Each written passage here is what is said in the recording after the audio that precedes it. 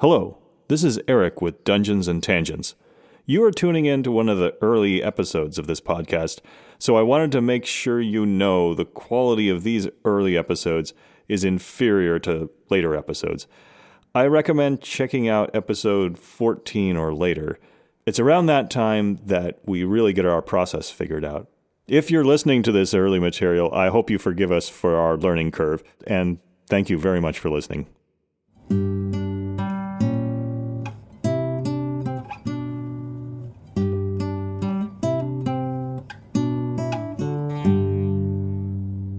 All right. Hello, everyone, and welcome again to Dungeons and Tangents. My name is Eric Dewhurst. I am Chris Rutledge. And today we are talking about character generation.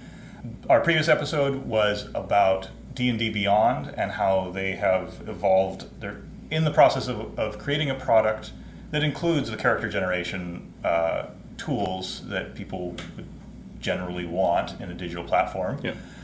But there are a lot of different character generation options in Dungeons & Dragons and other Dungeons & Dragons variant games. The first one that really stands out is pencil and paper, because we've been doing it for 40 years. Yeah. I don't actually, when I generate a character, I generally use a PDF. And that's like that's the most advanced thing I've done. Yeah. So I've been playing since I was a kid, and one of the most favorite things that I liked doing was creating characters. And back then, we had computers, but they weren't as sophisticated as they are now. And so you were forced to pull out sheets of paper and start digging through resource books and going line by line, going, okay, these are all my feats, or these are the feats that I have available to me, and here's the construction of my character. And it would take, you could not do it in a day. If you really cared about your character, it would take you several days, if not And part of it's longer. Generally, there isn't a 1, 2, 3, here's how you build a character, which is weird. Yeah, so your initial player guide had that, right? But then the problem was that player guide could not anticipate future publications. Right. And then you would have to start scouring through some of the magazines and some of the new player resources that were put out, right?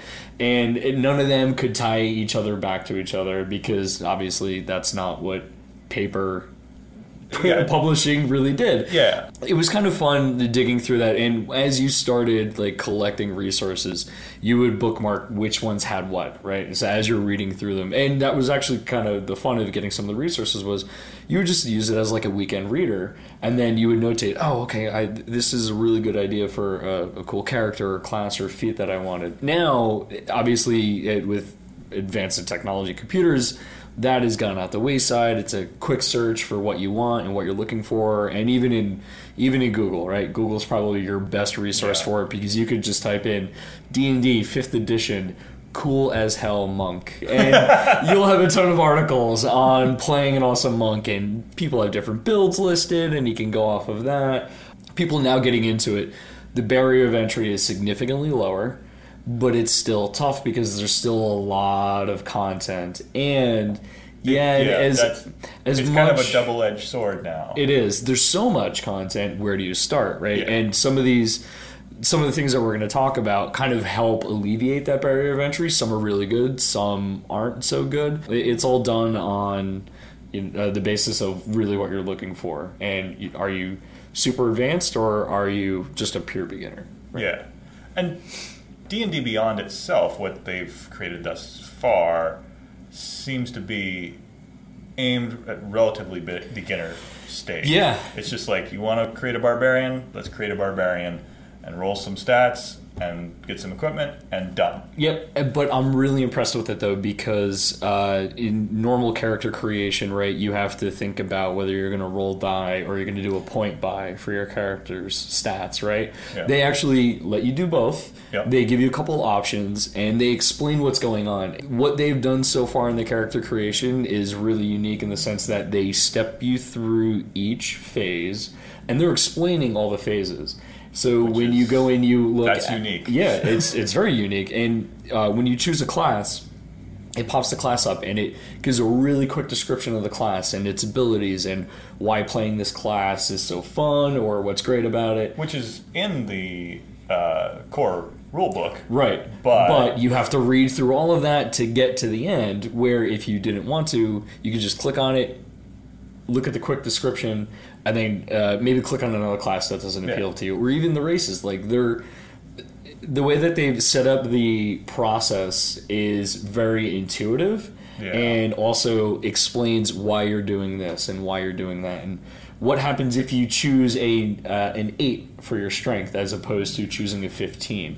They do explain the cons and pros of your actions, which some of these don't do, right? No, there's a lot of assumptions in the role-playing game, the tabletop world, that you've played this before, you know what you're doing, here's just the rules, you'll figure out how to flip through them and build a character. And what happens too is as you're building a character, you may have done something 10, 15 steps prior that you won't realize what's happening until you're starting to play through the character and realize, oh, my 8 in strength is now keeping me from doing X, Y, Z, right? My acrobatics checks or my strength checks are going to be really bad. My encumbrance is going to be significantly lower than someone else's because I can't carry so much. I now can't wear full plate armor, even though I'm building a paladin and my strength is 8, right? Like that process that they've built out so far really does kind of show you the implications of your choices, which these books that you try to build a character from pen and paper don't really do. No, they're just, here are rules, assemble them the way you want to assemble them. Yeah. So that's D&D Beyond, but there's this huge world of other, well, maybe not huge world, but there's quite a bit. A nice list of other resources that allow you to create characters in an automated fashion so that you're following all the rules. Yeah. You're not stubbing your toe on obscure rules, and if you want to use obscure rules, that they get pulled into the fold and get used the way that they were intended to, not the way that one player thought they should be used, and then the DM has to slap them on the wrist. Yeah. So one of the ones that I like using is PC Gen. So it's a Java-based application that can run on any platform. So Windows, Mac, or your Linux environment. Yeah. So it won't run on mobile. I don't believe that there's a mobile option. Okay. But it's very comprehensive. They have a lot of source files for Pathfinder, D&D, a bunch of other games. Yeah. And a bunch of other games that I haven't seen before either. Which is nice because that means that their software is really robust and it's flexible. You can also create your own scripts and create your own data files too, right? So if you wanted to create your own campaign, you could actually create your own game and your own platform through that. You would need to know how to do some of the scripting for it, but there's a bunch of online resources. We should say we're both software engineers. Yeah. by trade. So we really appreciate this stuff when we see it because it having this openness is fantastic. In part because I don't want to do that work. Well, that's it. Yeah, we do it at home or we do it at work. We don't want to be doing it at home all day. Yeah. So PC Gen's really good. It's not without its flaws because it's completely open source. So there's a community of people that are constantly finding bugs, contributing to some of the data files, and adding to that content, right? Now they follow on the Open Gaming License. You probably hear us talk about the OGL quite a bit. Him anyway. But so it's really important that the OGL is around because it's allowing these people to create this content with otherwise they wouldn't be able to do it, right? So they would have to pay for licensing and royalties, and it allows a community to be created that can contribute to what they want to without actually having to shell out money, right? And or have to pay, but at the same time they're not making money on it either, right? It's completely free and available to anyone. PC Gen is completely free. Yes, some of the other platforms are not. No, right? So Fantasy Grounds, right? Which is a great example of something that is not free, right? But to be honest with you, Fantasy Grounds with everything that you get out of it and the amount of work that's been put into it, I don't expect somebody to release that as free content. If they did, they've got really bad business acumen. Yeah.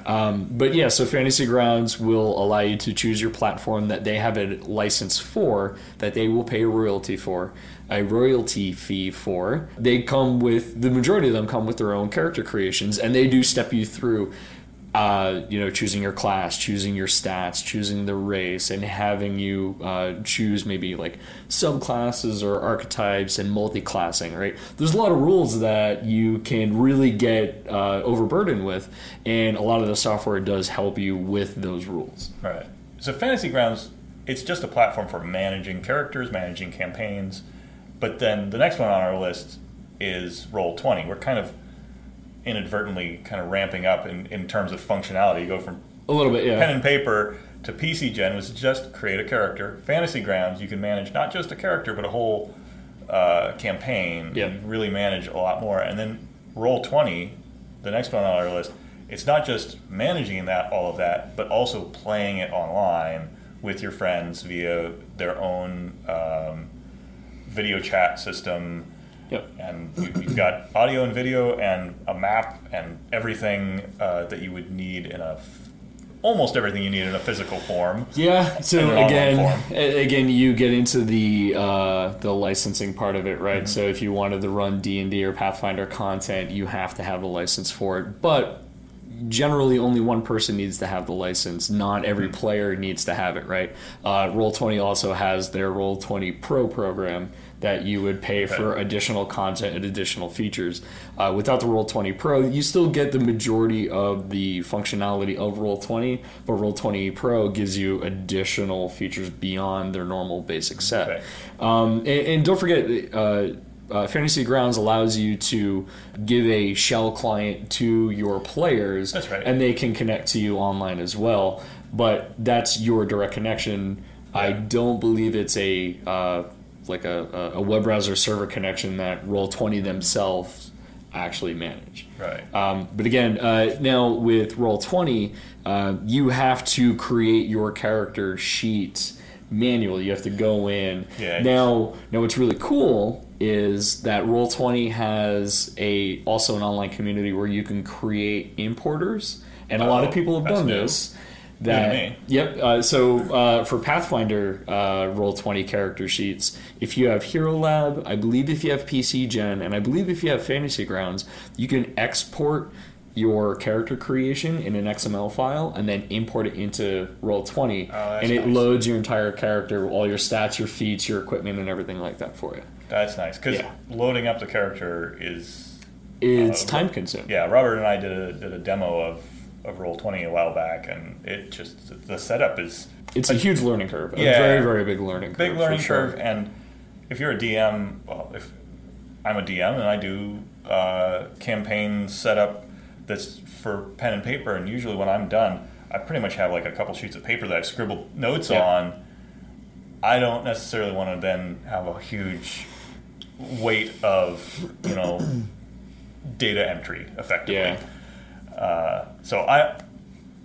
We're talking about all of these tools. I don't use hardly any of them. I use so little. But they're there for you, right? So it's preference too. Like, so if you think about it, Fantasy Grounds or Roll20 are primarily for people who want to play online campaigns. Yes. You're really pulling yourself away from having your character sheets out on the table, having your maps out on the table, and doing something in person, right? Now, another thing that we're going to talk about now is Hero Lab, something I actually ran you through today at lunch. Hero Lab will allow you to create your own character locally, but you can also add additional characters. So you can either be a GM or you can be a player, or you can be both if you wanted to.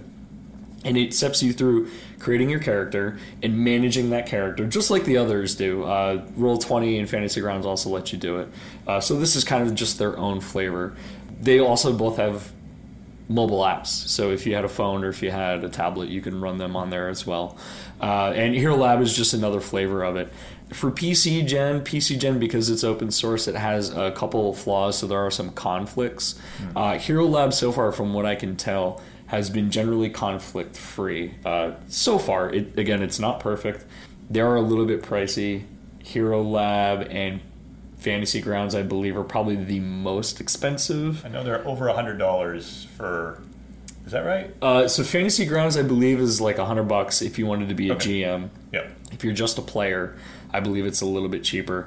But then you have to buy each of the modules that you want to play. If you're playing Minds of Phandelver, you buy Minds of Phandelver as a Yep. Fantasy Grounds module, and then it Correct. loads in. But then you have all the content there.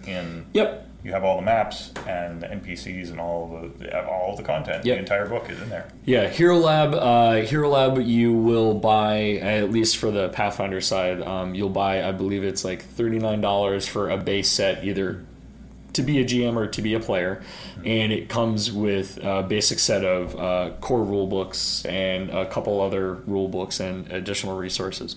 And then you can actually buy class packs if you're a player, so you can buy like a warrior or a cleric class pack, and it comes with several other classes and their subclasses or archetypes. And then there's a bunch of other player compendiums if you wanted to purchase that add to all of that content.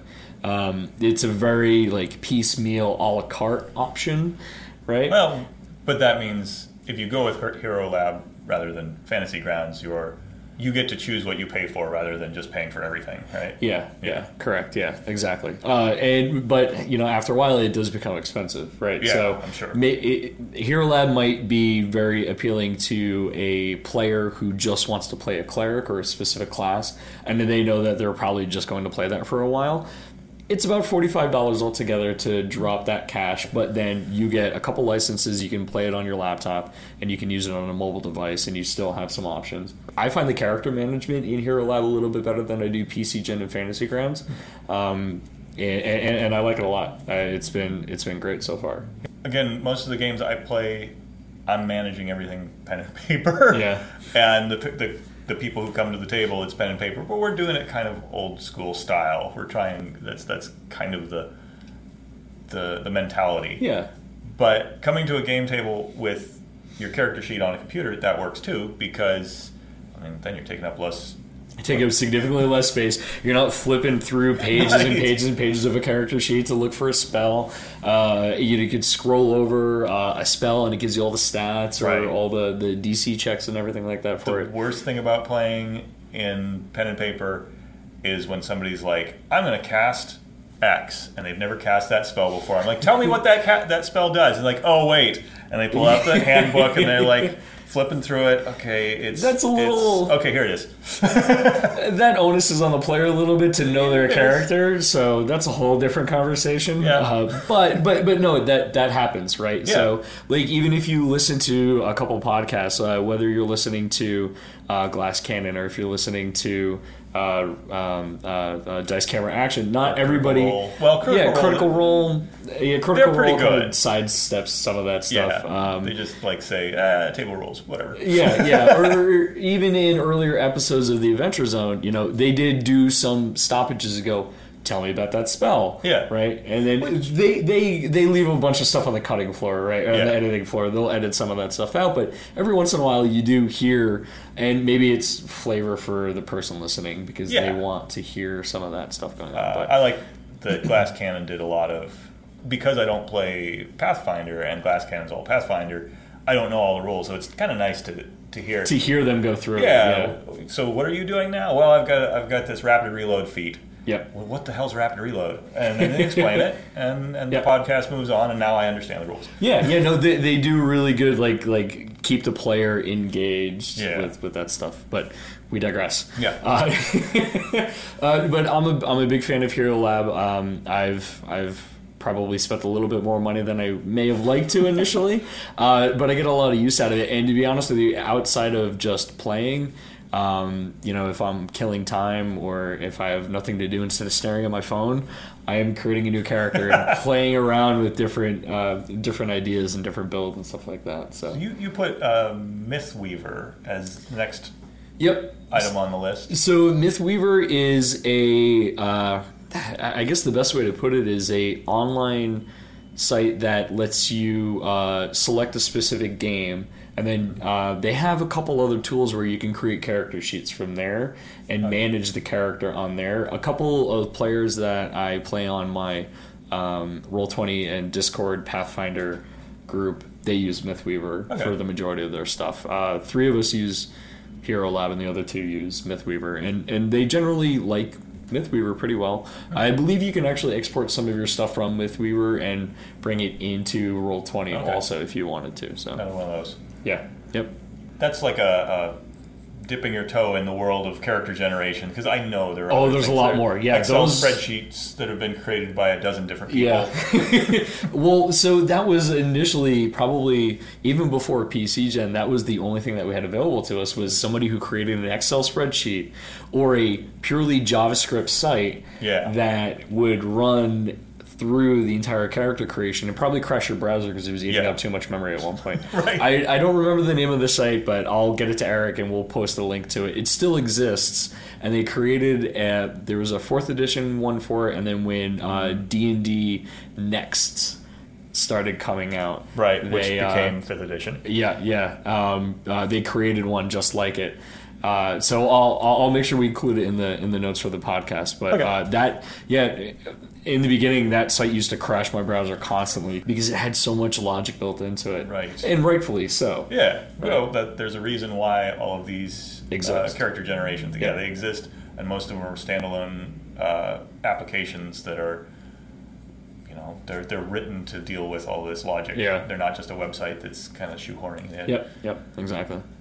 So there's a bunch of other resources too, right? So not just official content, but third-party resources, right? So you've got DriveThruRPG, which not only sells D&D content, but allows people to create their own. And then the Open Gaming Network has their own SRD compendium, I guess you would call it, right, for other platforms, primarily 3.5, 4th edition, 5th edition, and Pathfinder, where they have pretty much anything you could find. If you didn't want to buy a book, you could go through their content and actually, use them as a resource. They have pretty much everything. Certain content they may rename a little bit because there's trademarks on it. So if you're looking for maybe Champion of the Faith or a different paladin class, it might be named a little bit differently because there might be some trademarks to it. So they kind of avoid that. Beholders are a trademark. Mind Flayers are a trademark. Yep. Yeah. Exactly. There are other classes and monsters that are trademarks. Yep. Like you can't use the term Hobbit without having somebody from the Tolkien family screaming at you up. about it? Oh, okay, gotcha. Is that why they're all called halflings? That is why they're called halflings, because Gary Gygax was sued over the fact that he was using halfling and Balrog. So now we have halflings and, what are they called? Balor. The Balors. Instead of Balrog. Yeah. There's actually a Stack Exchange for RPGs, RPG Stack Exchange. This is an online community where people can ask questions and you'll get an answer from the majority of the communities. RPG Stack Exchange, from what I can tell so far and everything that I've used for it, people have been really great. I've asked quite a few questions on there and I've gotten really good responses. As long as you've done your homework and you're just not immediately typing in and you haven't done a quick Google search for what you want, because the majority of your questions have been answered before. But RPG Stack Exchange is a really good place if you have a question to get an answer, or even search for other questions that people have asked before. And then good old Reddit, right? Reddit's a fantastic resource. And I like Reddit not just for questions and memes and cats. Yeah, well, I do like it for memes and cats. But related to D&D, I like it as inspirational sort of thing. Oh yeah, go and absolutely. Find so many DMs who have said, "Here's how I'm running this particular campaign," or "Here's a crazy trick I tried and it worked out, and here's what worked and here's what didn't work." It's a great place to find maps too. Like I'm map starved, constantly map starved. If I'll go through either the Pathfinder or D&D subreddit, and if somebody has posted like an image or gallery to a bunch of maps, I'll start picking off maps, and I could create content off of those maps too. But I'll usually find a lot of inspiration off of like encounters off of a map. That's cool. Yeah. So there's a lot of stuff out there, right? You're not just limited to just the books that are available, but a lot of software, a lot of online resources too. Yeah. So that's probably it for this episode. We've covered a lot about character generation and third-party content, all of the different tools for both character generation and the sources that you can go to for third-party content. Whether you want to spend money or if you want to save a hurting on your wallet, there's a lot of options. So again, we'll be doing a couple other podcasts in the near future probably on the celebrities of D&D. We've mentioned people like Gary Gygax, Chris Perkins, Matt Mercer. I mentioned him periodically. Matt Colville has pretty much become a celebrity of D&D at this point. Yep. And so we'll probably do an episode on that and Anatomy of Encounter at some point. If there are other topics that you're interested in, just let us know. If you're listening to this, you're probably nuts, and you should subscribe because you're nuts. Send us a comment if you're in a platform that allows for comments. If you are not, we are available on Twitter, and please tweet at us and follow us on Twitter. We are on Dungeon_Tangent. Did I get it right? I believe so. Dungeon_Tangent is our Twitter handle. Chris, you are, if you want to tell your... Okay. I am at Chris_Rutledge. Apparently we have this problem of using underscores in social media names, which is a bad no-no.